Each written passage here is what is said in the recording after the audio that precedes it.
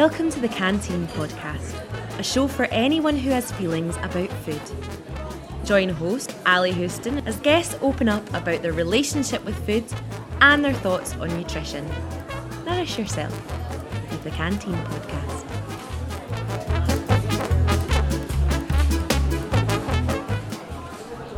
Hey everyone, welcome to this episode of the Canteen Podcast. I'm your host Ali Houston. Please don't forget to jump over to iTunes, Google Play, Stitcher, or wherever you get your podcasts and hit the subscribe button. Please don't forget to leave a 5-star rating and review to get the podcast in front of more eyes. This podcast is made possible thanks to paleocanteen.co.uk, which is my company. That's paleocanteen.co.uk. Thanks and enjoy the show. Alright, and we are recording. And I'm delighted to have with me today Graham Phillips, who is an award-winning pharmacist who goes by the name, the pharmacist who gave up drugs. Welcome. Morning, Ali. How are you? Yeah, good, thanks. Good. How are you? Yeah, really good. It kind of feels like we're old friends since we met on that, what was it, on Dan Grief's podcast with those two GPs around New Year. Yeah, that's right. Yeah, that was a really nice discussion. It was. Really appreciate you coming on. No, it's a pleasure. I've been following your progress. I didn't know you really up till then. I'd heard the name, and I've been following your story with interest. And I've listened to quite a few of your podcasts. I have to congratulate you on your body of work. The people that you've interviewed, fantastic, and some of the information and detail there, absolutely outstanding. And I've learnt loads. So I've become an avid fan now. Oh well, thanks. I really appreciate it. There's a lot of time goes into it, obviously, and it's been great for me just to meet these people online and chat to them. I'm looking forward to talking today and to all the potential future episodes that we can get. So I became aware of you last year, and it was clear that there was something quite interesting going on. A pharmacist who gave up drugs. That's a provocative name. And so maybe you can just tell us about you and how you reached your current position on health. Sure. So I can't remember ever not being a pharmacist, in the sense that my dad's a pharmacist, my son's a pharmacist. So we're a sad pharmacy family. And my dad was a community pharmacist with a PhD. And actually, people don't realise that a pharmacy degree is incredibly wide-ranging science, life science degree. So we learn physiology, human biology, biochemistry, microbiology, stereochemistry, because we've got to understand how to manufacture drugs, how they act on the body, how the body disposes of them. So you have a really very fundamental submolecular scientific understanding. And my father's a brilliant example of that, actually, because he started off working at the bench as a pharmaceutical chemist. And the drug Imodium? Yeah. We all heard of Imodium. That was my dad's PhD. Oh, wow. Unfortunately, he made nothing out of it because Janssen had the license, but he did the work. So it kind of shows you the breadth and depth of what pharmacy can be. But my first recollection of community pharmacy was my dad... and he's a PhD, so when people call him Dr. Phillips, people don't realise in the medical profession it's an honorary title. If you've got an academic PhD, it's actually earned. So he had this pharmacy in a rundown area not far outside Heathrow. And my earliest memories were sitting at the back of this pharmacy making out mist magtrisol, which no one actually drinks anymore, but it's magnesium trisilicate. It was a kind of, back in those days, that was as good as it got for heartburn. Is that milk and magnesium? It is milk and magnesia, yeah, absolutely, yeah. And we used to make it. The pharmacist traditionally, you'd have pestle and mortar, and you'd get Pulv Pro. So you'd get the powder, then you'd add the ingredients, and you'd mix it. So it's like a bit like making a cake, really. Organic chemistry and cooking have got a lot in common, and that's my earliest memories. I must have been 5 or 6 years old, and I suppose my dad was my hero, really, in the sense that. He made a decent living, not a fortune, but it was the respect in which he was held in his local community and the advice that I saw him giving I just thought, what's not to like? You've got a reasonable income. Certainly at that time, it was quite a lot more profitable. But also, I think if you're a health professional, you have to feel that you're doing some good. And if it's not about that, then go and do something else. Because most health professionals have got a lot of talents, and they could apply those talents in lots of ways, some of which will be much more remunerative and some of which will be much more satisfying in other ways. So that was the start of my journey, and I did a degree in pharmacy at the School of Pharmacy. And I then, I was only ever going to have my own pharmacy. That was my dream. And so I got qualified, and while of my colleagues were having expensive holidays and buying expensive cars and spending money, what I used to do, I got a job managing a pharmacy, and on my day off, I used to locum. So instead of going out and spending a couple of £100, I made a couple of £100. All very sad, but I had this vision of getting my first pharmacy, and I was 26 when I managed to scrimp and save and somehow beg, borrow and steal just enough money to buy a rundown pharmacy. And I thought that was going to be my life. I now had my pharmacy. I built up a fantastic, it was quite run down, and it was in St Albans, and I built this fantastic relationship with the local community. I sort of had lots of baby care back in those days. People bought their nappies and their Pampers and all that in a pharmacy, because it's all in a supermarket now. And there was a big Italian community who became my firm friends, quite an active Polish community, and a Bangladeshi community. And St Albans has become more and more cosmopolitan. I ended up living there and lived there for 25 years. So it really was community pharmacy in its fullest sense, and I just loved it. But after about 3-4 years, I thought, I'm starting to get bored within these four walls. What else is out there? And I bought a second branch. And then you have to learn how to run a multi-site business, because you have to run something at arm's length. Long story short, I in the end ended up with 10 branches. And I ended up again on a journey towards the professional leadership. So I had this vision for what I thought pharmacy could be, and we were nowhere near it. So I ended up being elected to the Pharmaceutical Society, which is our professional body, and I ended up working with a group of colleagues, and we completely restructured the profession. Because back in that time, there was one body that was both the regulator and the professional body. And it was conflicted, because either you represent the interests of the profession or you represent the interests of and regulate interests of patients. You can't do both. And we ended up with a profession that was so regulated. I used to, when I'm talking to pharmacists, I say we're so frightened of doing any harm that we don't do any bloody good, and become risk averse rather than risk management. So I had this incredible journey, and it was such an honour, because I met so many people in my own profession, but through the Pharmaceutical Society, I met lots of senior people in other professions, notably the medical professions. So I got to know the heads of some of the other Royal Colleges, particularly the Royal College of GPs, but some of the others. And I also got strong links with both Public Health England and NHS England. So it was an amazing, fantastic journey, well beyond any dreams I ever had. I thought I was going to have a corner shop pharmacy for the rest of my life. And then I started to think, because I was exposed to other ways of working, I realised that the best of general practice is fantastic, and in many ways exceeds the best of general practice pharmacy. And I decided to recreate my pharmacy group as a general practice pharmacy group. So, if you think about the best of general practice, you have GPs with special interest. We started to develop that kind of thing. We started to get involved in research. We started getting academic attributions. And we won all these prizes. So we basically won every pharmacy award, and most of them twice. At the end of all of which, I ended up dissatisfied. And this is kind of the bit that's, I suppose, most relevant to our conversation, really. Because I realised that people, you start off as a health professional thinking you're going to help people. And in the end, you just realise that you're in this escalating milieu of diabetes and cardiovascular disease and overweight. And you're putting more and more tablets into people. And they don't ever get better. I mean, very rarely do they get better. You end up suppressing symptoms, and the symptoms get worse and you give them more medication, don't knock it, it's a living. I mean, I get that.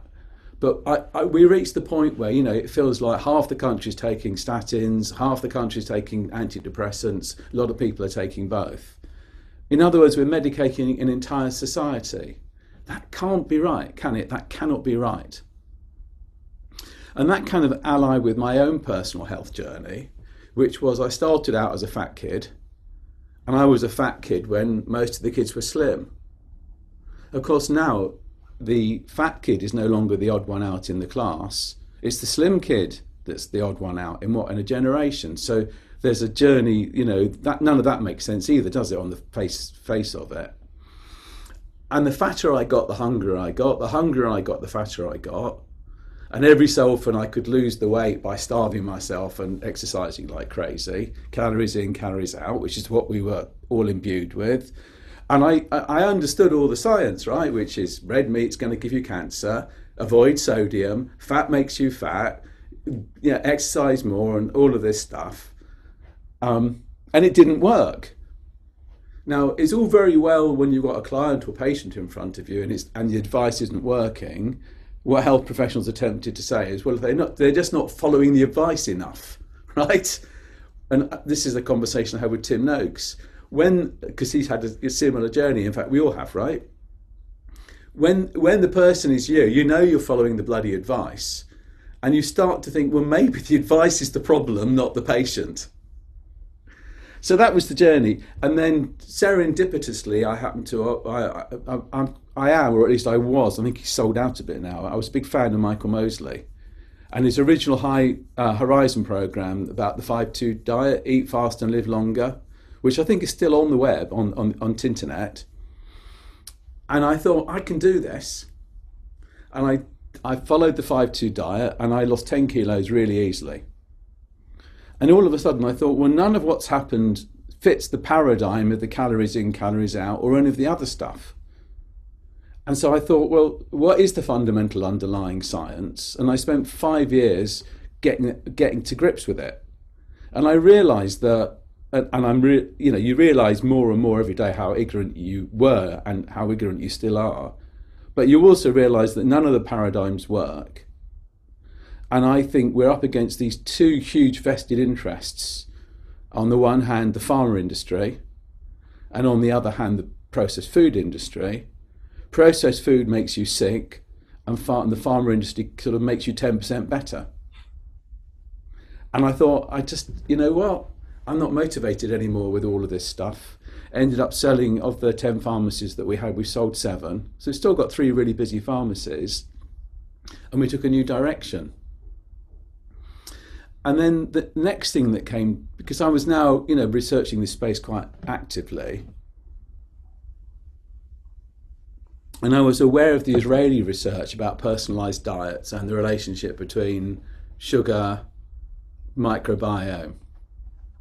And when the first CGM, continual glucose monitors, came out, I thought, okay, here's my opportunity. And I thought I'd try it with someone. And my N=1 first patient was Jeremy. And I can talk about Jeremy because he's a testimonial on my website. And Jeremy, he was in his early 60s by then, but we've known each other since we were in our 30s. And Jeremy is he's an engineer by background, serial health entrepreneur. The guy's a genius, multimillionaire, successful businessman. And Jeremy, he wasn't particularly fat, but he was hypertensive. And his hypertension had started in his 30s. Now, Jeremy, being Jeremy, wasn't going to see any mere GP. He was seeing one of the country's leading cardiologists, and he'd been seeing this guy for 30 years. And as I say, his kind of, the way that metabolic syndrome plays out is different within different individuals, right? And in Jeremy's case, it was significant hypertension, which I now know was driven by hyperinsulinemia, but I didn't know that then. So I said to Tim, Jem, have a go at this. I think you'll find it really interesting. And I slapped a continual blood glucose monitor on him. Next morning, huge sugar spike. So I sent him a WhatsApp, Jem, what did you have for breakfast? And he said, my usual morning all bran. So I WhatsApped him back and said, Jeremy, that's just sugar, right? Who knew? And long story short, with no calorie counting, no dieting as in any formal sense, I think he lost 10 kilos in a month, right? And his blood pressure is now on his boots because he's still taking all the medication. So he said, what shall I do? So I said, look, Jem, I could do a medicines use review. That's what pharmacists do. But I said, you've been with this cardiologist for 30 years. Go back and see him. So I think by the time he got back to see the cardio, a couple more weeks had gone by. He'd lost another couple of kilos. Blood pressure was even lower, right? Now, just bear in mind this scenario. He'd been seeing the same guy. He's retired now, this cardio, but he'd been seeing the same guy for 30 years. And the way that you treat blood pressure is you take the first antihypertensive treatment, and over time you titrate the dose either up to the maximum for that drug or the maximum the patient will tolerate. And when that stopped working, you add a second drug, and let's suffice it to say that Jeremy was taking 4 different drugs, probably 20 doses for his hypertension. Albeit it was controlling his blood pressure, he was getting side effects. And who wants to be taking 20 drugs or 20 doses? So he goes to see this guy who's been seeing for 30 years, and the guy says to him, I have never seen anything like it in my life, and immediately halves his medication. We're now 2 years on. I think Jeremy's 23 kilos lighter, and the only drug he's taking is a statin, and the only reason he's taking that is because I can't convince him he doesn't need it. So that's my kind of N equals 2 health journey, if you like. But it made me realise I was onto something. And, I'm a scientist. I understand how clinical trials work. That's part of our training. And I knew that N equals 1 isn't going to persuade anyone of anything because everyone's got one magic story. So I thought, well, let's try this on a few more people, and blow me down. So I tried it on people with different subsets of what we now would call metabolic syndrome, different ages, different genetic makeups, male and female. I kept getting these unbelievable results that were just so much better than I ever got with the drugs. So I thought, I'm definitely on to something. So we created a sort of a soft launch of the ProLongevity program. We didn't even call it that at that stage. It was just, a weight management type of a thing as a subset of the pharmacy services we were already offering. And that went on for 6 months. And after 6 months, I thought, you know what? I don't want to be spooning tablets into people anymore. And I think this has got legs. And I want to devote the rest of my professional life to really helping people. Because I really feel fulfilled now. It's taken me, I've been in practice 30 odd years, and now I feel fulfilled by what I'm achieving. And so of the 10 pharmacies we had, we sold 7. We've still got 3 really busy pharmacies, and operating that in a pandemic is a whole other story, probably for another day. And we created ProLongevity we went through branding and all the kind of creation that you have to do. You'd have gone through that with your own business.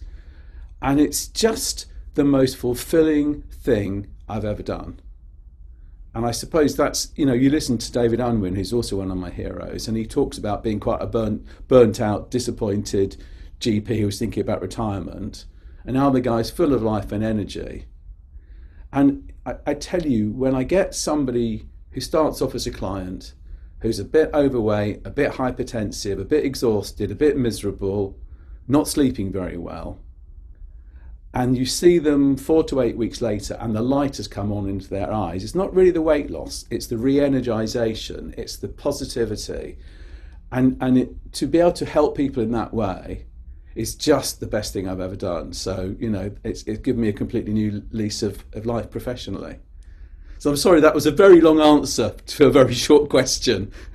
No, it's great. It's such a great story, and, all credit to you for doing a Tim Noakes, if you like, and realizing that late on in your career that there was another way. I think that's something that a lot of people just can't cope with, and people who have dedicated their lives to one particular paradigm just can't accept that there could be another way, or even if they suspect that this new way is correct, that they psychologically can't handle the idea of having been mistaken.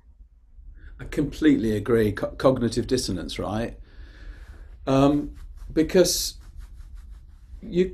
now I'm angry, and quite a lot of us are angry, because we realised that we were given all the right appropriate skills to be useful clinicians, but the truth was hidden from us. And the conclusions were, it's a bit like gravity, right? Ancel Keys has become sort of medical gravity. Ancel Keys and the diet heart hypothesis. And nobody really questions gravity, right? Every time you, change the wheel on a car or whatever, you don't feel that you've got to go back and reprove gravity to prove how the whole thing works. You just accept that gravity is. And I think this whole diet heart hypothesis and all the associated bollocks, basically, if I'm allowed to use that word on your podcast, it's become like gravity, that no one dares question it, because everyone believes it and everyone's taught it, and it's so fundamentally accepted so widely that why would you go back and question it? You just would go from there and move forward. Yeah, absolutely. We've got this mimetic theory of how myths persist, and we all need to outsource our thinking to some extent, and we all need shorthands to remember things. We can't remember all the facts about everything, so that's why 5 a day and healthy whole grains and red meat's bad. All these things seem like really neat answers to terrible problems, and that's so appealing. Yeah, absolutely. And all based in, I think at the beginning, really poor science, which has then become amplified by vested interests, as I say, of the food industry and the pharma companies. And then I'm reading Nina Teicholz's book at the moment, Big Fat Surprise, and because she's an investigative journalist, she's gone in detail interviewing all the naysayers at the time and how they were suppressed, and looking again at the evidence. And it's really hard, because once you see the light, you can't unsee it. And once you start practicing in the way that I now practice, it's impossible to go back. And it's so obvious when you kind of think, well, it all makes sense. Evolutionary biology dictates how all this is. And everything, obviously our understanding is imperfect, but everything fits with everything, doesn't it? The clinical picture fits with the way that the drugs work or the drugs don't work. And I'm on a mission now, because no health professionals are taught anything about sleep or nutrition or exercise. All we're taught is wait for the symptoms and then suppress the symptoms with drugs. And we're all aware that there's a kind of, you see a cluster of diseases, that you see autoimmune diseases often in a cluster, and that the people with autoimmune diseases are also more inclined towards, the metabolic syndrome related diseases, the cancer, the dementia, the type 2 diabetes. But we're not ever taught that they're linked. We're taught, well, wait for the symptoms of this, suppress it with a drug over here, wait for the symptoms of that, suppress it with a drug over there. None of the dots are ever joined up. Of course, with the help of people like Tim Noakes and David Unwin and, various inspirational people, most of whom you've had on your podcast, I've been able to join the dots now. Yeah, and would you be able to put a figure on how much less prescribing would happen if a healthy lifestyle were widely adopted? Oh, it would be huge. Because if you take the most widely prescribed drugs, the statins, $100 trillion industry. I'm in primary prevention. So if you haven't had a stroke or a heart attack, I believe unless you've got really exceptional circumstances, there's no indication, right? So you would probably reduce the use of statins. And I'm not a statin denier, I'm not anti-statins. I'm not anti-drug, I'm just anti the excessive use of them. My guess is you'd reduce the use of statins to 1 or 2% of its current worldwide usage. So instead of being 100 trillion, it would be 1 trillion. Given, and this is another thing that health professionals are not taught, right? I've gone back and followed Weston A. Price and some of the stuff that the point is this, you know that we're all getting fatter and more diabetic, right? We can see it. But I never knew that these are all brand new man-made diseases that didn't exist 120 years ago. So, I've got this kind of presentation and I say that, I say Bill Gates wants to rid the world of malaria, which is feasible, right? It's a possible thing. And my mission is to rid the world of type 2 diabetes. Because we know more need. There's nothing inherent about our lives or our world that means we have to have type 2 diabetes. It's an optional lifestyle disease. So and I guess along the way you think about all the relationships between poor diet and mental health, again broadly unexplored, but some people are pioneering it. We would reduce the drugs budget by 90%. And just imagine if we invested that in a proactive public health approach instead. So I've also reached the conclusion that actually the money is there in health systems to do a really good job, but we're spending the money the wrong way. Now, I know we in the low carb community are a bit sniffy about Public Health England because of their, slowness to uptake the low carb. But people like me who know the organisation well and the people within it well have a lot of time for that organisation because that's only one thing they do, and they do a lot of fantastic work. They're misdirected at the very top in their dietary guidelines, but don't mistake that the entire organisation is misdirected. I don't believe it is. The spend is this. UK drug NHS budget is 140 billion. Public Health England budget is 4 billion. Or to put that another way, in my view, we spend 99% of the budget locking the door after the horse has bolted, 1% of the budget tethering the horse. And my view is that if we took 1% off the NHS England budget, they wouldn't even notice. Invest that 1% in Public Health England, you've doubled their budget. Rinse and repeat. And just imagine what we could achieve with that. And where would you see the best kind of spending going? Because, we can talk about this later, but I'm at the moment doing health coach training with a New Zealand-based company called Precure, and their whole company ethos is about prevention being better than cure. And it's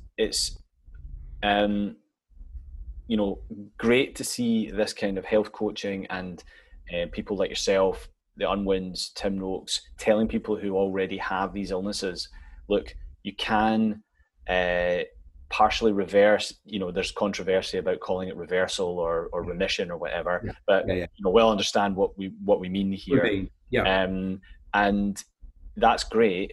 But again, it'd be best if people didn't end up in that position. The question is, in a milieu of cheap processed food, which and a skills gap in cooking, and maybe even a price gap in good food, how does a public health body start to address that?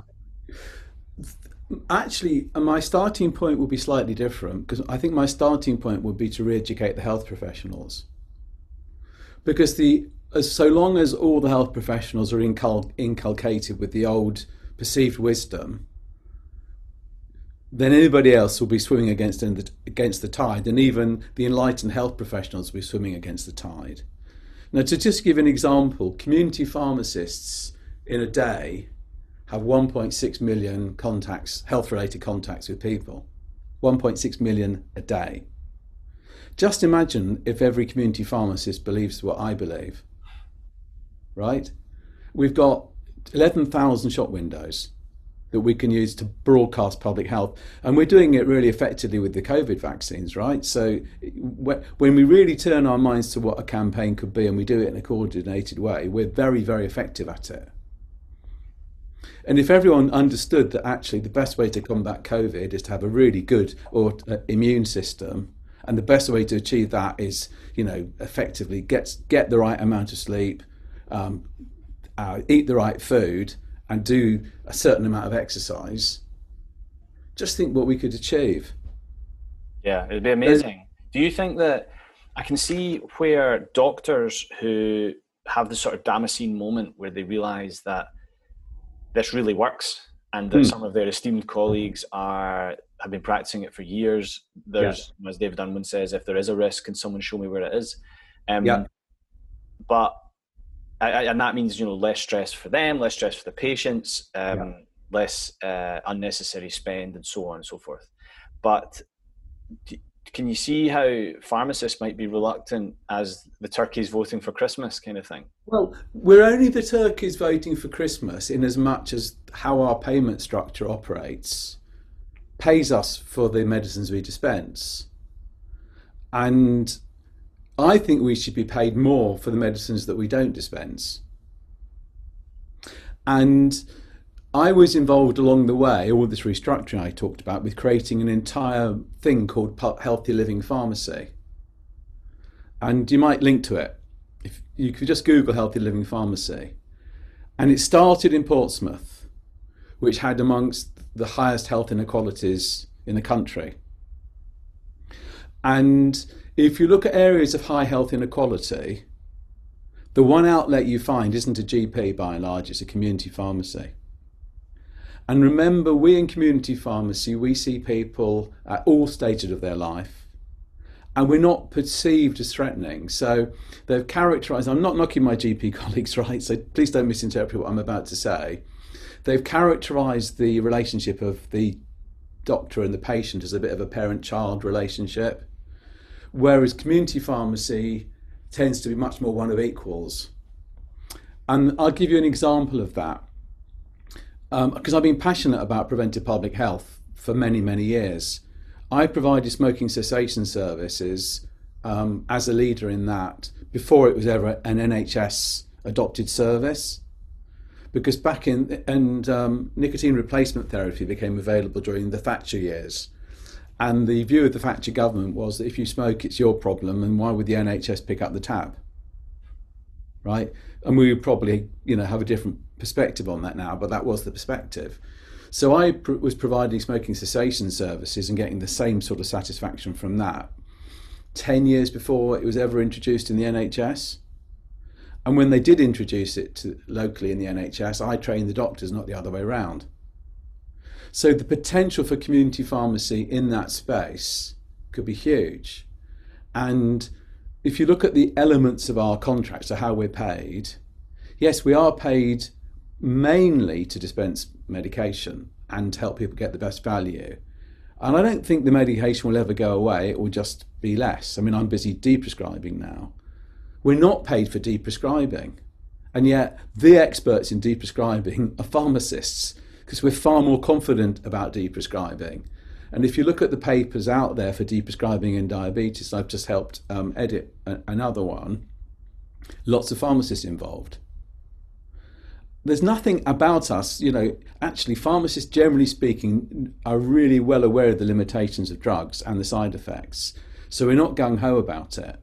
So there is a conflict of interest within our current payment system. It is literally turkeys voting for Christmas to an extent. But remember, Healthy Living Pharmacy is a small but significant aspect of our total remuneration now. So if you took all the things that I do and modelled a new pharmacy contract around, yes, we'll pay people for dispensing medication, but we'll pay them a lot more for spending time with patients, advising about all the things that I advise. And if they deprescribe, they get to keep some of the benefits. Some of it becomes, as it does with the GP's, personal income. Some of it can be reinvested in services, right? So there's no inherent, most pharmacists you speak to would love to be able to do that. If they were given the skills and the empowerment and the opportunity, they would start tomorrow, I promise you. Yeah, I mean, it was really interesting reading David and Jen Unwin's paper recently about how much their practice saves in diabetes drugs alone. Yeah. And that's not even including the most important thing, which is that the patient's lives turn around. Absolutely. Yeah. But also other things like really expensive surgical procedures, like diabetic limb amputations and that kind of thing. And if you could extrapolate out to all of the GPs in the UK, then it's probably in the hundreds of millions just in diabetes drugs alone. Oh yeah. So the NHS drugs budget now is about, I might be slightly wrong, but it's more or less 20 billion, and probably 17 billion of that is in primary care, and 10% of the drugs budget goes on diabetes. So even if your estimate earlier of the main drugs being cut to 1 or 2%, if we're super conservative and say actually it gets cut to 10%, to allow for other drugs, then you're talking about the spend going from sort of 15-20 billion down to 1.5-2 billion, and then you've got that money now, which can go to these kinds of services that you're talking about. So that's one way, but I think you also asked a very other profound question, which I didn't address, but I think we must, which is it's all very well for people like me to go and buy organic avocados in Waitrose because we can afford it, right? What about the people who can't? And I always like to reference the information on the Public Health Collaboration website because there's lots of really cheap, healthy meals there that you can illustrate. Healthy food doesn't have to be that expensive, but even then, when you can feed an entire family for £1 at, I don't know, Iceland, what will you do if you're that short of cash? So to me, there's kind of 2 or 3 agendas here. One is that we have to educate. I think, not you, but I see a lot of my clients and a lot of the younger people in general have lost sense of what food is. Food is something that comes in a package from a supermarket. And there's no sense of that being connected to what the farmer does or how things are grown, or, we're just a big biochemical reaction, aren't we? All that's forgotten. So we've got, I know some people love Jamie Oliver, some people hate Jamie Oliver. I think he's done some brilliant work in that space. And if you pick the best of what he's done, Jamie's school dinners. And have you seen Jamie's TED Talk on Diabetes TED Talk? No, I haven't actually. I honestly, if you're not in tears at the end, you've got no soul. And he literally walks on the stage with a wheelbarrow full of sugar, empties it on the stage and says, this is what we're feeding our kids. It is brilliant. So I know he's, there's some controversy, but, the best of Jamie Oliver, fantastic. And he's absolutely right about all of that. So the other belief I have is that the money's there in the system, right? We can free the money up from the money we're not going to spend on all these drugs that have marginal benefits, if we're honest. We need to educate people, and I think educating people, we've forgotten what education means. Yes, I know education can be algebra, but education can also be life skills. And life skills are not taught, are they, in school, by and large? And then the other belief I have is this: we can either pick up the tab of all the cardiometabolic disease when people get to their 40s, 50s and 60s very expensively in the NHS, which is, no one questions the subsidy, it's all free, right? But why could we not get people on low income and say, for you, here's free education and here's some subsidised food? Why is that heretical? But when they get to 60 and they need a ton of drugs and amputations and, no one questions it. So I think we can recycle the money in that way too. So that's, when they make me health minister, that's what I'm going to do. Brilliant. Well, I agree about Jamie Oliver. I think he gets a lot of flack and there's been some controversies, but not only is he a great chef, I worked in restaurants after I left school, and it was his books which really got me into cooking. And but he's also done that education side, which I think he gets a lot of flack for. You know, there was pictures of a school that was doing some program of his, I think, where parents were giving McDonald's over the fence. Yeah, they were literally poking the chips through the fence. Jamie's school dinners, yeah. And there's a brilliant program in England called Chefs in Schools, where they've been getting chefs in, and it was someone who used to work in really high end places in London, and she wanted a fresh challenge, and she knew there was a problem with the procurement process in schools, you know, in order to make sure that there's a reliable supply chain of food, which is obviously an important thing, and to centralize it as much as possible to make savings because school budgets are tight. You end up with basically chicken dippers and stuff that you deep fry in vegetable oils, and all the rest of it.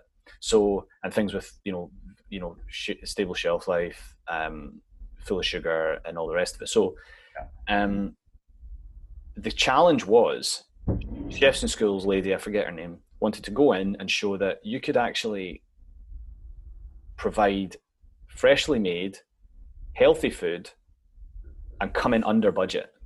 And she did it. So the idea that it's inherently more expensive does not bear out when you have skilled people doing that job. And so now it's in several schools, and they buy local, and the kids get involved. So there's fresh food made every day, and it's not like they're low carb or anything like that. You know, they're making fresh bread every day. They're feeding the kids whole foods, but there's been remarkable improvements. And I think the education side and being in schools like that is super productive. And I guess it can be a two-pronged approach. You can help people who already have these issues, and you sort of get the good information into the younger generation, so that by the time they get to 40, 50, 60, instead of seeing these problems that this generation is having, and even people my age who are kind of 40, give or take 5 or 10 years, are starting to get diagnosed with type 2 diabetes. Absolutely. Yeah, they're finding it in preteens now. I mean, diabetes used to be old geezers like me, right? 60 plus. They're being seen in preteens, and according to Robert Lustig, even babies now. I mean, I've now, because you can't unsee this stuff, I realised that my for all the right reasons, I fed my children as babies all the wrong foods. Well, my partner's a GP, and her kids are starting to produce their own offspring now, and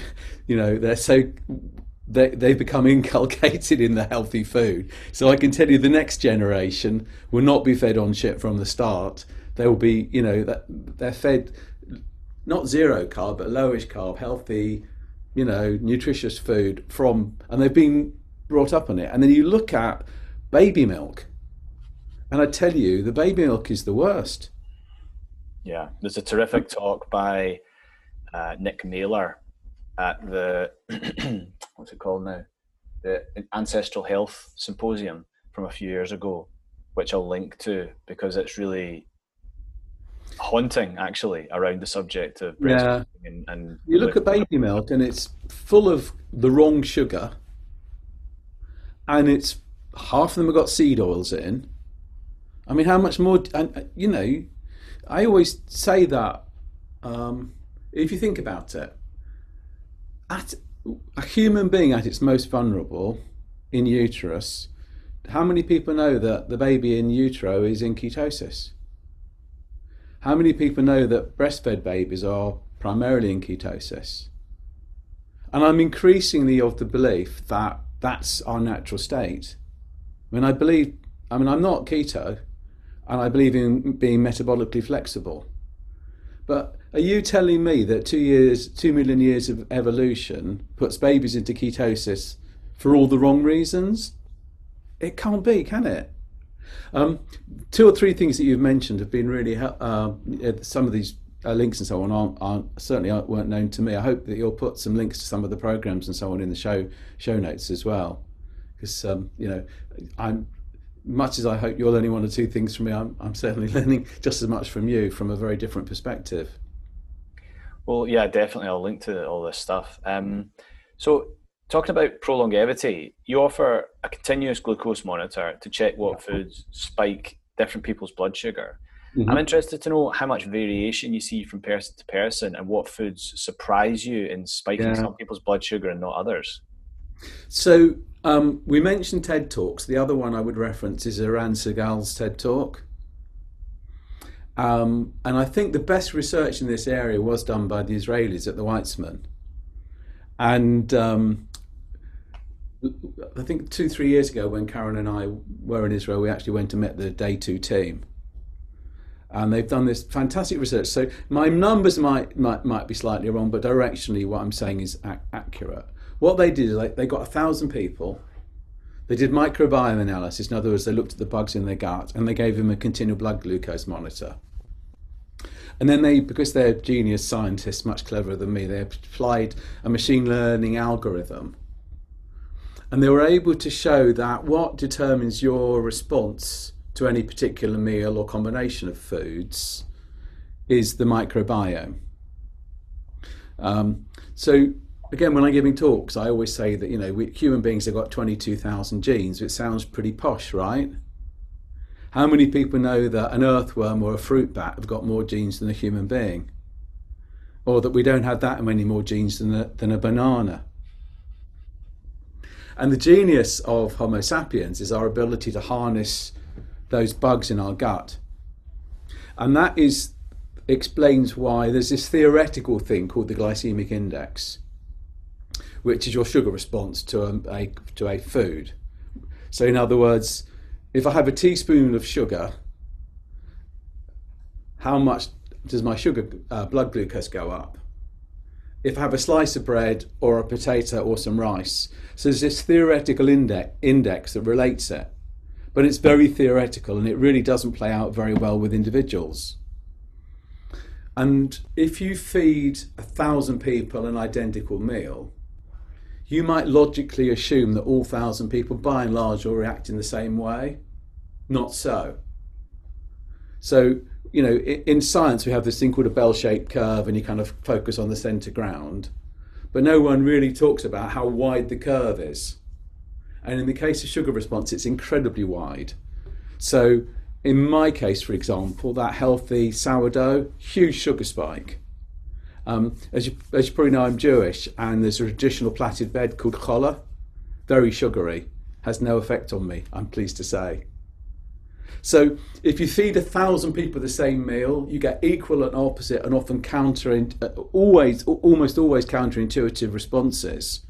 So although in theory so much, white supermarket bread, so much, Rice Krispies, so much Pizza Hut, all has the same glycemic effect, for an individual it's very, very variable.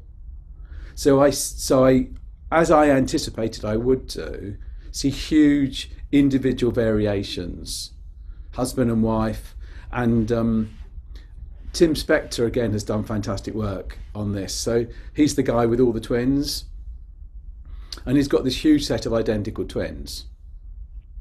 And you kind of would assume that identical twins would, by and large, die on the same day of the same thing. I mean, not exactly, but, not at all.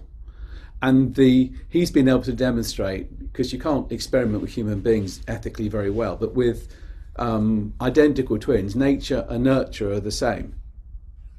One twin will be happy, one twin will be sad, one will be fat, one will be thin, etc.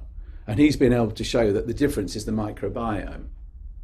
So again, I've given you a long answer to a short question, but the answer is there are huge variations, they're hugely counterintuitive, and also there's a lot of complexity, which is why I call it precision nutrition. So we're increasingly moving towards personalised medicine, based primarily, I think, about people's genetics makeup, which misses the rest of the genetic makeup, right? Ignores the 99% that isn't your genes, it's the microbiome. So it's this fantastic journey. So I get clients to try lots of different foods and different food combinations, because the order in which you eat the food, the time of day that you eat the food. And so if I've got a client, I had one client, he's in his 80s, fit guy, pre-diabetic.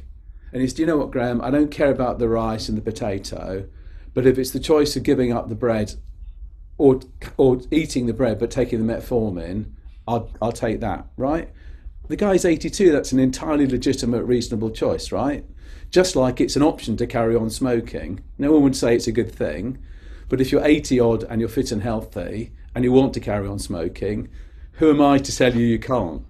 Anyway, we tried 20 or 30 different breads with this guy, 20 or 30 different fillings, and we found 2 or 3 breads that didn't spike him, 5 or 6 fillings, and he's now able, all right, he's not eating exactly the same bread, but more or less he can find 3 or 4 breads with lots of different fillings that he can still eat, no sugar spike. So that's kind of what I'm trying to do. You know, I hear the word diet, and it makes me, just the word makes me miserable and hungry, and you feel it's all about abstinence and denial, right? Most of my clients end up consuming more calories, not fewer, because they've all been like, I want to control my weight, I've got to eat less. Because they're eating the wrong calories. So it's all about the quality of the calories, not the number. And most of them end up eating a greater and more diverse diet because they've been worried about their diet. They've been, I can't eat red meat, I can't eat this, I can't eat that, I don't want to eat butter. So what they're doing, they've kind of reduced their diet to less and less enjoyable, less and less diverse, more and more processed food. And I get them moving in the exact opposite direction. So far from being a diet, it's actually a dietary journey that actually enables people to have a wider variety of more interesting food, not be hungry. And because it's precision nutrition, we know, where the pitfalls are and we avoid them. Yeah, that makes perfect sense. It's so fascinating, all the stuff about microbiome and the individualized nature of food responses. Yeah. It's such a young science, and I think the complexity is so great that it might take quantum computing or something to really properly understand an individual's microbiome, but it's constantly changing too. So I like the adage that a healthy microbiome is the microbiome of a healthy person. And absolutely. That usually the worst offenders are refined sugar, refined flours, and veg oils for causing problems with the microbiome. 100%. But clearly, it's interesting that I've read some studies where, for example, high-fat yogurt causes huge spikes in some people. It does. Yeah. Others. Yeah. And it's so interesting to hear that there's a variety of breads that don't cause a problem. There's the day too. So this Israeli research has now been monetized because they're very, very good at that stuff. And it was funny when Karen and I were in Israel, as I say, a couple of years ago. We went and met the team, and I was trying to persuade them to bring the app here, but they decided to focus on America. But I managed to persuade them to actually let us have a go at it. And we were staying with some friends, and to put it this way, these friends were not impressed with us leaving poo samples in their fridge. Albeit, it was wrapped up and so on, but we had to take poo samples and send them off just as you do. And we've both got the Day 2 apps on our phone. And the accuracy with which it predicts how you're going to respond, you can literally build a meal. And as you build the meal, you can add things and subtract them and get more glycemic response and less glycemic response. And it does work remarkably well.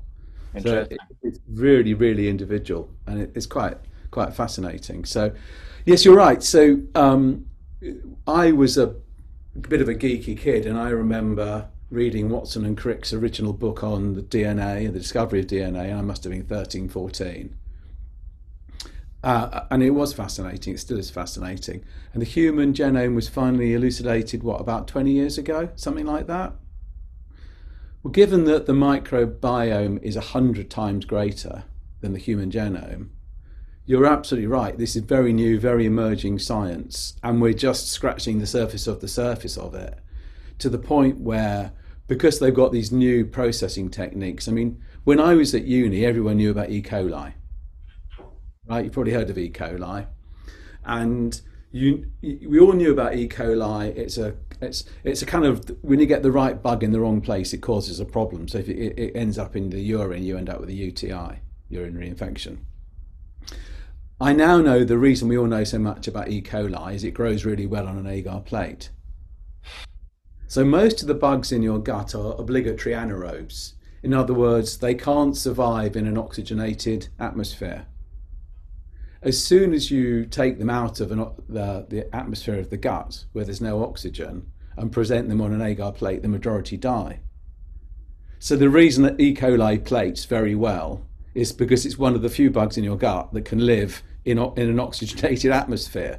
Actually, turns out it's a pretty small player in the microbiome, but who knew? We didn't have the technology. Now that there's this new technology where they can fully elucidate the total DNA and RNA of all the bugs, and remember, there's bacteria, there's eukaryotes, there's fungi, there's viruses, there's this incredible colony. They are literally, there's this thing called the tree of life, which is the taxonomy of all the bacteria. They're having to completely rewrite it because they're realizing now that there are bugs they didn't know existed, and that all the relationships, the evolutionary relationships that they thought they knew based on the old science, was only a 1% understanding. So I think this is another fascinating area, not just physical health, but mental health. And I believe that two things will revolutionize medicine in the next decade. One is the understanding of insulin resistance, because it can't be denied. The science is so clear. And the other one is the understanding of the microbiome. And that is the revolution, I believe, that can get the NHS out of its terrible hole. And it's not just our NHS, it's NHS's worldwide. Yeah. And, you know, the microbiome stuff is so profound. The fecal microbiota transplants that are used mainly to treat C. difficile. Yeah. The persistent infection in the gut that people, you know, it flattens people's energy. It makes them more or less bedbound and struggle with any types of foods and getting nutrition. And they, to not put too fine a point on it, they take someone else's poo and put it in someone else who's got C. difficile. 96% full recovery rate. It happens so rapidly. Pioneered in Glasgow, actually, and a couple of people have had problems from it, and that occasionally people die because you've got to be super careful about not infecting people. But what they've also found, and they've got to be much more careful about the donor now, because it used to just be, they would say, you know, find someone who's willing to go through this for you, right? But then they realized that, you know, if someone who had some mental health problems, for example, that could be a factor. It could be passed on. Or someone who was thin at the time of giving their sample, but was actually, became overweight, was destined to be overweight, if you like, could pass that on. So it's remarkable, the power of it. And I agree. And it's people have tried to synthesize it into a tablet. And like you say, obligate anaerobes just don't survive that journey, and especially through the stomach acid. So at the moment, it's just too unpalatable as a practice to do on a widespread basis. But when they work out how to, or when people realize the power of it, I think it's going to be a revolution, like you say. It will, and you're absolutely right. So it all sounds very innocent. As they say, do not try this at home, and they're absolutely right.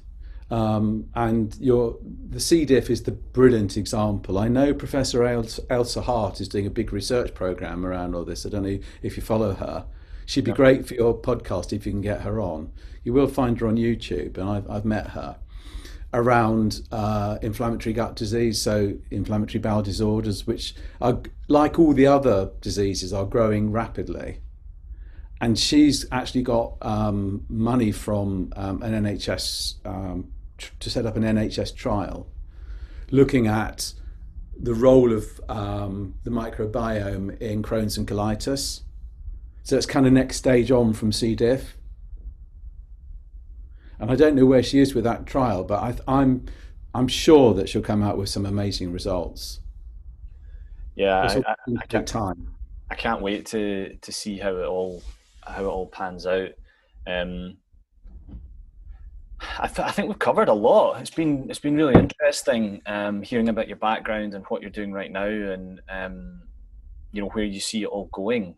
And we're going to do something different today in that we're turning the tables a little bit, and what we're going to do is record some extra of you asking me questions, because this recording is going to be not only available to my usual listeners, but on your ProLongevity website. So, yeah. What would you like to know? Well, like most people in this space, you've had your own health journey. You certainly didn't start out, and this isn't where you're going to finish. You're still a young guy, but just tell us your own health journey and what's led you to where you are today, which is kind of not the obvious endpoint given your background. Yeah, I would agree.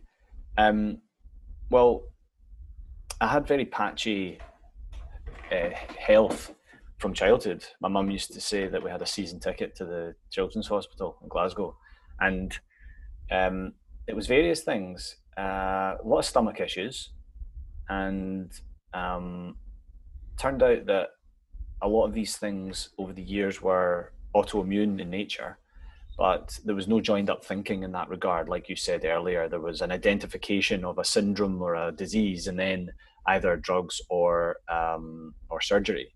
So I had surgery twice on achalasia of the cardia, where my esophagus closed, likely in response to eating the wrong foods and having an autoimmune reaction, although it's a poorly understood condition. And in fact, I was one of only 2 children that the consultant had ever seen with this. So I'm a case study somewhere on PubMed. And it wasn't just that, it was various other things. And I definitely had bad reactions to certain foods, specifically foods that we know now are triggers for autoimmune problems. So dairy, grains, all the things, sugar, all the things I was addicted to. And I had poor mental health, I would say. So I struggled to focus in school. I also had anxiety and depressive tendencies.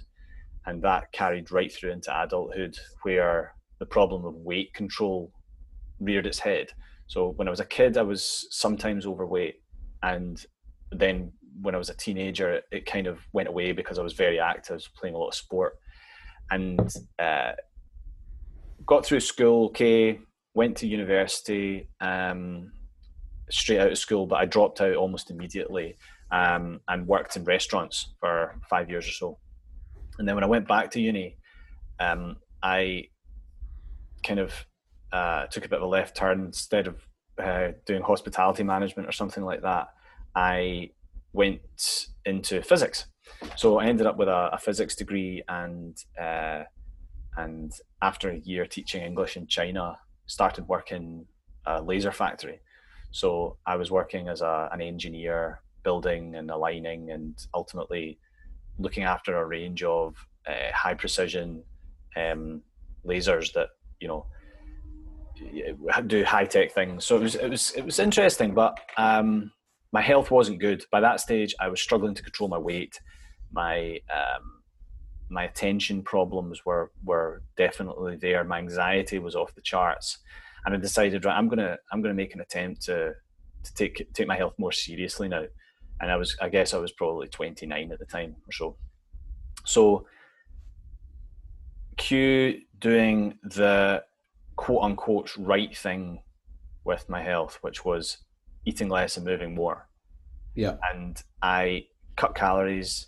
I lost the excess weight over the course of about 9 months, and it was brutal. I felt hungry all the time. I started to tell myself, nothing tastes as good as thin feels and all that stuff. Yeah, all that stuff. Yeah. And I really hadn't changed how I ate. I just changed the amount that I ate. Just ate less and moved more. Exactly. And the problem was that I couldn't disobey the hunger anymore, and so I would put the weight back on and feel doubly depressed because, like Andrew Jenkinson points out in one of the episodes of my podcast, your weight set point actually goes up a little bit when you starve yourself like that. So when you do put the weight back on, you put it back on plus a little bit more. Yeah. Because you can't game your appetite by just eating less and moving more. So I was a bit disappointed with that. And by that time, I'd embarked on a PhD program. So I was at the University of Glasgow again doing a gravitational wave PhD centered around lasers.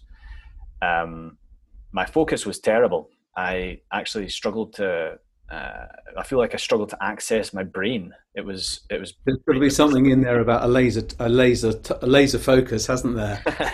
Yeah, exactly. It was kind of sadly ironic that the laser focus was missing, and I was really lucky because one of my supervisors there, Professor Ken Strain, who's been on the podcast a few times, he is a laser physicist. He's a gravitational wave physicist, primarily an experimental physicist, fellow of the Royal Society of Edinburgh. Was involved in the multi international team that discovered gravitational waves, which led to the heads of the collaboration getting the Nobel Prize in Physics. So he's a very smart guy. He'd had chronic fatigue syndrome (ME) in his early 40s.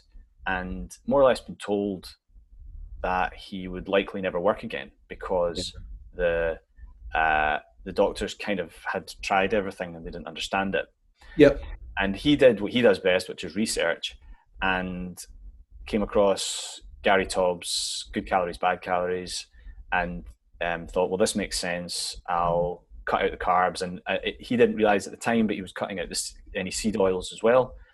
And within 6 months, he was running 10Ks again. Yeah. So it was that stark. And so he in parallel to his continued successful physicist career, he developed this encyclopedic knowledge of nutrition science. Yeah. And so I was super lucky because I needed that at that time in my life.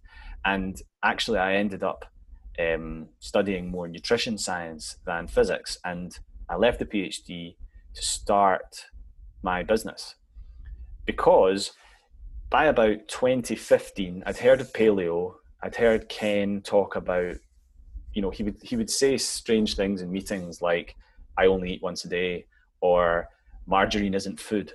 And I was like, I need to know more about this. Yeah. He would point me in the right direction to search these things out. And by March 2016, I was ready to kick into some kind of version of keto paleo, and the weight dropped off straight away. How much did you lose? So when I was at my heaviest, I was about 14.5 stone, and at my sort of fighting weight, if I'm not in the gym doing weights, was about 11.5 stone. So you lost about 3 stone. Something like that in total. And the difference was it was just so easy to keep off. And it wasn't, I didn't feel like it was a privation doing it. And that's what made it sustainable. So keto, it was interesting. And I think this is a problem with the messaging sometimes around keto and low carb. And it's the reason I chose the name Paleo Canteen for my business, is that dairy can be a real problem for folk. And I kind of saw so many people doing keto and low carb successfully with loads of cheese, loads of cream, loads of butter, and maybe a few voices here and there, like, Georgia Eid, for example, saying dairy can be a real problem. And the issue is it's very addictive. I find it very addictive, but it's not for me, and it's taken a long time and many sort of going back to it thinking I'll be okay this time, only to deplete certain nutrients. If I've eaten a lot of dairy for a period of time, then I find that I have to supplement with zinc and B6 and various other things that seem to get depleted more when I eat these things. It's fascinating. Regardless of that sort of long term, over the last few years, wrestling with certain aspects of keto, paleo, low carb, the broad strokes were, I started it in early 2016. Within weeks, my weight had clearly come down. I never felt hungry. I was loving the rich nature of the food. One of the best things was I had, since childhood, had dreadful heartburn and some kind of esophageal reaction. And a lot of the time I couldn't sleep flat. I had to have like 4 or 5 pillows. Yeah. And I would wake up multiple times during the night in pain. That just went away almost overnight and completely changed my life in that regard, because my sleep improved massively. I had more energy, and crucially, I felt like I had access to my brain power again. So I went from being, I actually thought that, because I'd gone through the previous year the whole process of being diagnosed with ADHD, because I thought maybe if I could just get a diagnosis and get some drug therapy, that it would sort it. Of course, we did not evolve over 2 million years to have a Ritalin deficiency. Most of us didn't. I'll speak for myself here. And so, of course, I tried the drug, and it had improved my focus to some extent, but inevitably you build up a resistance, and you need more and more to get the same effect, and the side effects stack up, and it's not addressing the root cause.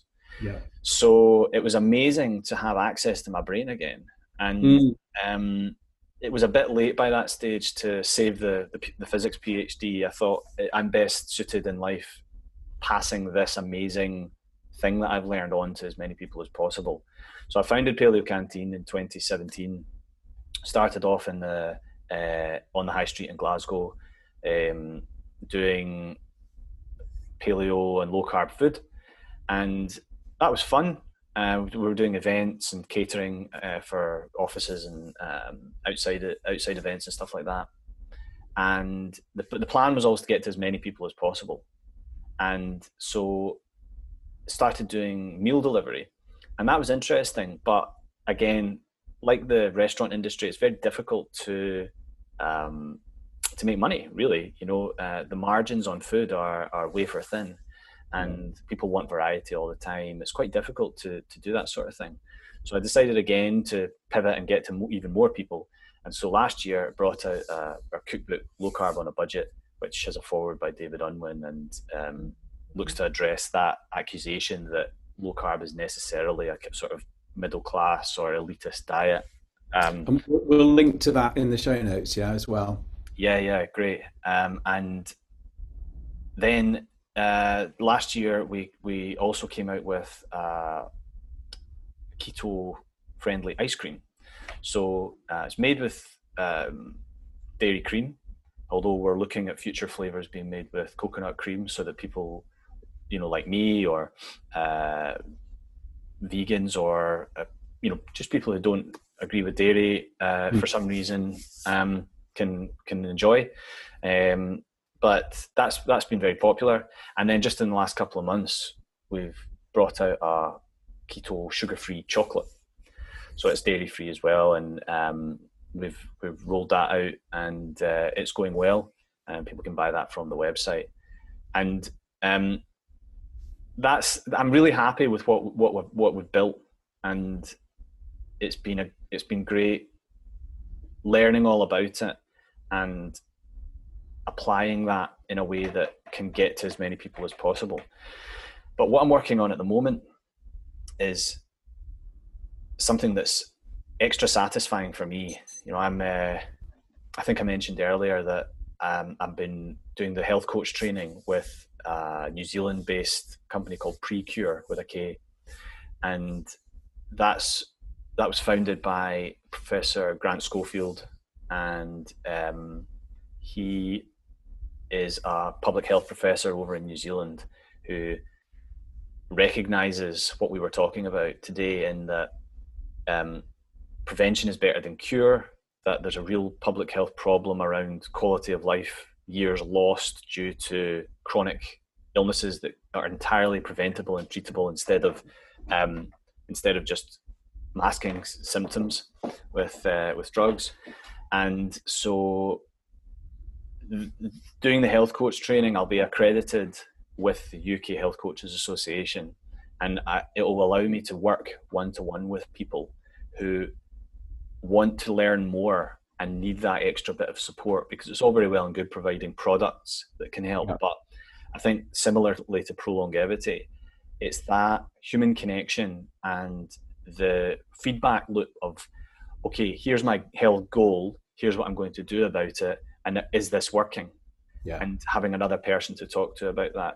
And ultimately, beyond the one-to-one, I want to incorporate that into the business as a platform for people to get group health coaching, so that it's open to a wider participation. Because again, I want to be available one-to-one to people who want to spend that kind of money, but not everyone has that kind of money or wants to spend that.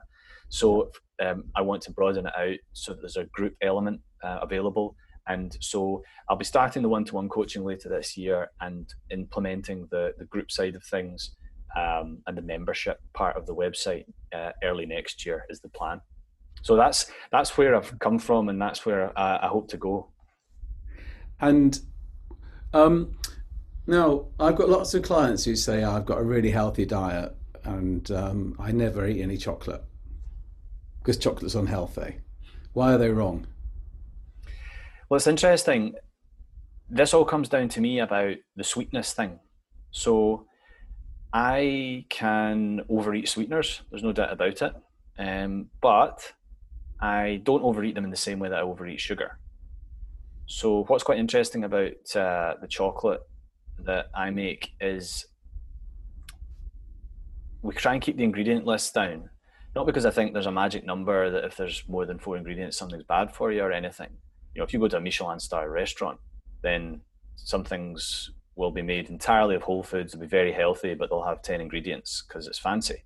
So it's not about that, it's about making sure I'm not packing it with stuff that can cause people issues. So quite a lot of even healthier chocolates than your usual dairy milks or galaxies will be packed out with things like inulin powder, which can sometimes cause, gastric issues. And mine is really just cocoa butter, cocoa mass, erythritol as a sweetener, and coconut milk powder. And so you actually feel curiously full after eating it, because cocoa butter is full of palmitic and stearic acid, to the fatty acid, to the saturated fatty acids, which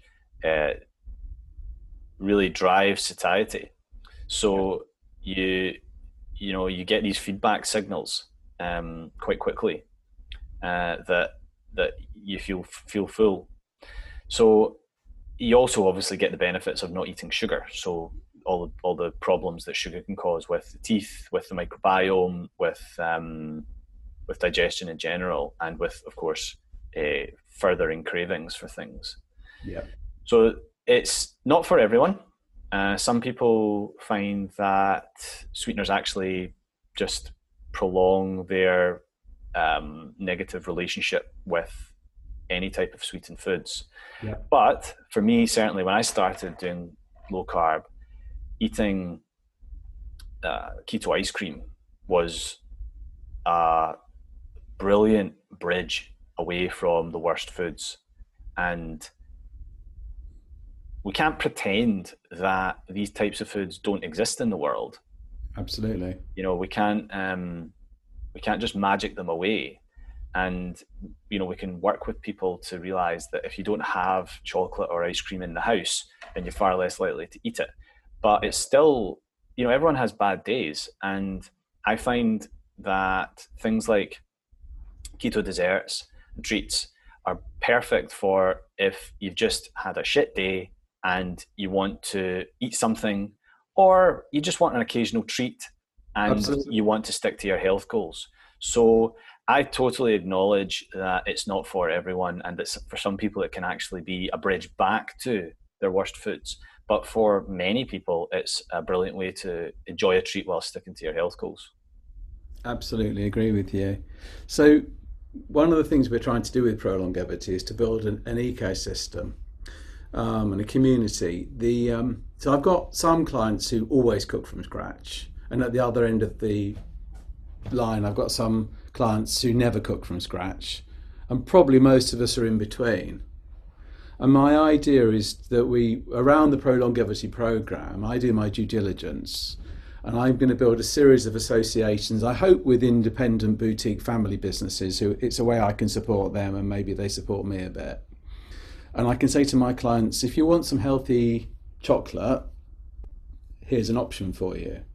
If you want some healthy cake, there's Deliciously Guilt-Free. Low carb bread, we're doing work with Longevity Flour. Keto muesli, we're doing work with Maria Lucia.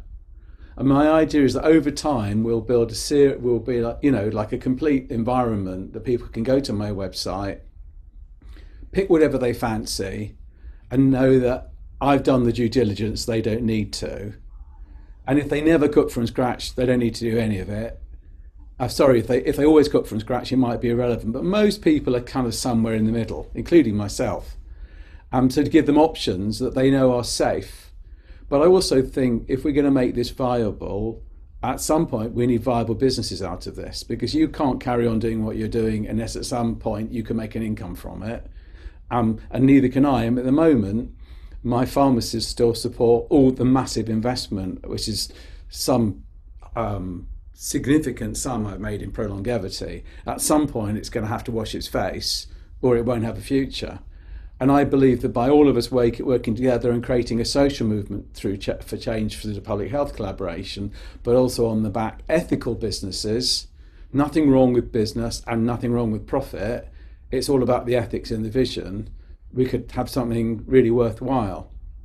And so for each of the companies that I talk to, I make sure that we're on the same journey, so there's no conflict. And I feel that you and I, we don't have to agree over everything, but we certainly agree on principles and values. That on my website there will be an opportunity for people to grab the products and get a discount code as well, so it saves them a few bob. And I made the decision right at the start that I don't want to earn anything out of it. So all the discount, all the benefit goes to the client, nothing goes to ProLongevity or me. And that way my clients never have to think, well, he's recommending that, is he recommending it for my benefit or his? So very much this is going to be part of, and this podcast stands alone, obviously, but also I know that we're going to have a little offering on our website. We're going to have a little bio from you, and hopefully we'll be able to offer some kind of discount code to clients so that they will be able to find your products along with a variety of others. And it's kind of growing in that ecosystem. Yeah, it sounds great. And I'm delighted to make that connection. You know, I think what's really interesting about keto and low carb is the rate of adoption, rate of widespread adoption. You know, in 2018, probably January or so, in America, keto became more searched for term on Google than vegan. It's unbelievable, isn't it? It's moving that way in the UK. Yep. I think it's probably in the next year or two where there'll be a tipping point. I think, in fact, I think it may have already happened. Pretty much everyone I talk to now knows someone who's doing low carb or keto. Yeah. And so, and the great thing about it is it works. So there's no doubt in my mind that it's just going to keep growing. You can't put the genie back in the bottle. There's going to be a lot of pushback. You know, there's always nasty little hit pieces from journalists who either have an ideological objection to eating meat, or they are maybe mistaken about the science and think that they're kind of beast slaying a cult. But like David Unwin says, if there is a risk, can someone show me it, please?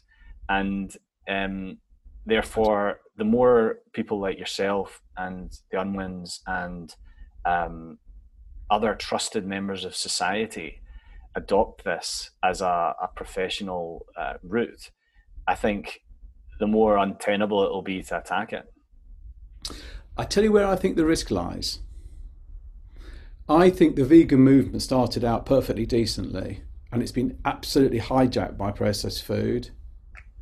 And I think the risk lies is that you'll go to the supermarket, and where all the current shelves saying whatever it is, it will say keto this, keto that, and it will be keto, but it will be keto shit. It won't be keto, real healthy whole food. It will just be, just like the fake shakes that the NHS is currently promoting. It's Nestle and Kellogg's, and I think that's the biggest risk for me, that as it grows, the food industry will just piggyback off the back of it and subvert it.